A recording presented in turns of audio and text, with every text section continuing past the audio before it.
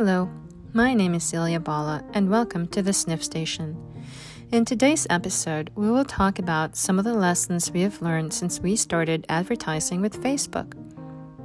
Let's face it, no pun intended, Facebook has about 2 billion users worldwide as of this podcast. With its acquisition of WhatsApp and Instagram, it is a great sales channel to tackle, if you know how to navigate it. Well, first things first. In order to start advertising on Facebook, you need to create a personal account. From this personal account, you can then create a page that you can use for your business. Once you set up your business in Facebook, you can use the Ads Manager, which is usually located in the Business Suite, to create an ad account, and then from there you can create new ads. And this is where it gets interesting. Here are the top 5 lessons we learned. Number 1. Read their advertising and content policies. Sure, you click on the box that says you have read their terms and conditions, but did you really? Because some advertisers overlook this part, they end up posting ads that violate Facebook's ad policies, and their accounts are either restricted or disabled. Don't fall into this category and take the time to read what you can and cannot post.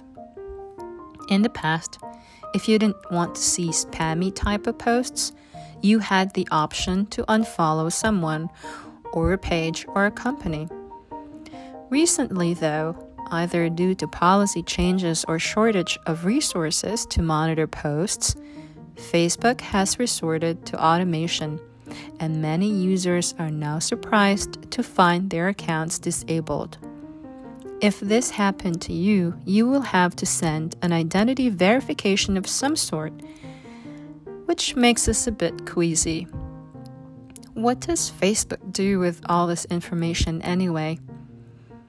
Nevertheless, if your primary source of revenue is through Facebook ads, then it's best not to appear to be too spammy or violate their policies, which seems to be changing very frequently. Number 2. Know your daily budget and spending limit. Lowest cost is not necessarily the way to go. Did you know that you can put a bid cap or cost cap instead of defaulting to the lowest cost to you? What do these mean anyway? When a user creates an ad in Facebook, it automatically defaults to the lowest cost for the ad, meaning Facebook will only show your ad during the times when it thinks it can get the most value for your budget at a price that could be higher or lower but still within your total budget. Confused? We were too, until someone explained it. Let's say you created an ad to get more clicks on your website. Let's say you select conversion and then link clicks. And you allocated $15 per day for the next 5 days, and the ad will be shown to audiences in the US. The total is $75. Facebook will calculate the highest chance that your ad will be seen by someone who will click on your link based on your total budget regardless of the cost per click. Doesn't give you a lot of control over it. Ideally, you would want the cost to be about $1 per click, but sometimes it could be more, but still well within your total daily budget. What about bid cap and cost cap? Now remember that other companies are also advertising on Facebook, and they probably have a much larger budget, hence they get the prime spot. Bid cap and cost cap are control strategies. They are similar terms and both indicate how much you are willing to pay per action on your ad. Let's use the same example, and let's say you put a cost cap on the link clicks at $1 per click. This tells Facebook that it will have to show your ads during the times that it can get a $1 per click or less.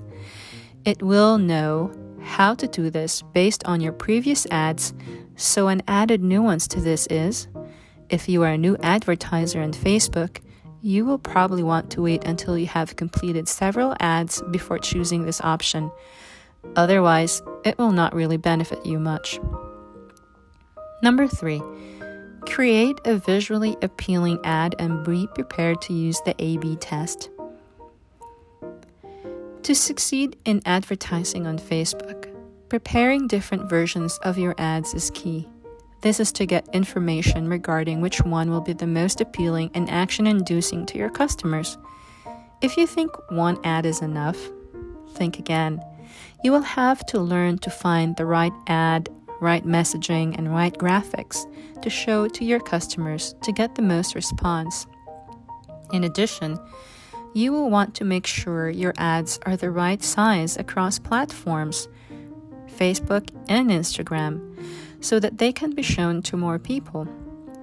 We have used Canva for this. They have great templates for different social media outlets, and you can tailor your materials, aka creatives, to whatever size you want.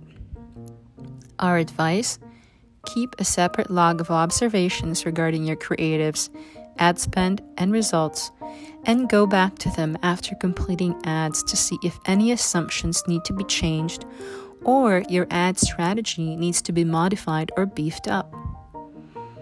Number 4, calls to action and when to use them. While there are several options, there are really about 3 that we like to use: Shop Now, Visit Website, and Page Likes. Of the 3, we love the Shop Now call to action because it really speaks to what we want our customers to do: shop now at our online shop. But you really want to make sure you pace this, because if you are constantly advertising with this call to action, the message starts to become old really quickly. We use Shop Now when there is a major holiday sale and we have great sales offerings. Next on our list is Visit Website. While Shop Now is great for sales, Visit Website is more about educating your customers about your products or new offerings. We use Visit Website for new product rollouts, announcements about new videos, or just to create brand awareness. And last but not least, Page Likes. Some people may disagree with this, with the notion that you don't need page likes to get your products out there. But we like to think that the more followers and page likes, the more people see your posts and announcements for free. So we leave it up to you to decide. Number 5, one ad with the right preferences and parameters is better than many smaller ads. It is very tempting to create several ads with smaller budget to see which one works, but with the right preferences and parameters we just discussed, you can actually get away with, at most, 2 ads with a modest budget.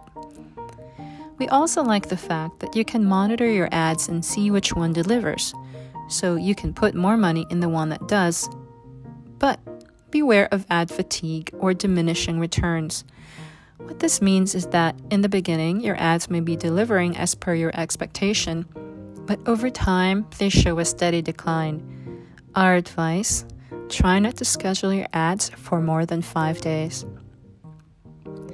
We hope you much success in your Facebook ads journey. Many articles are also available on Facebook as a reference.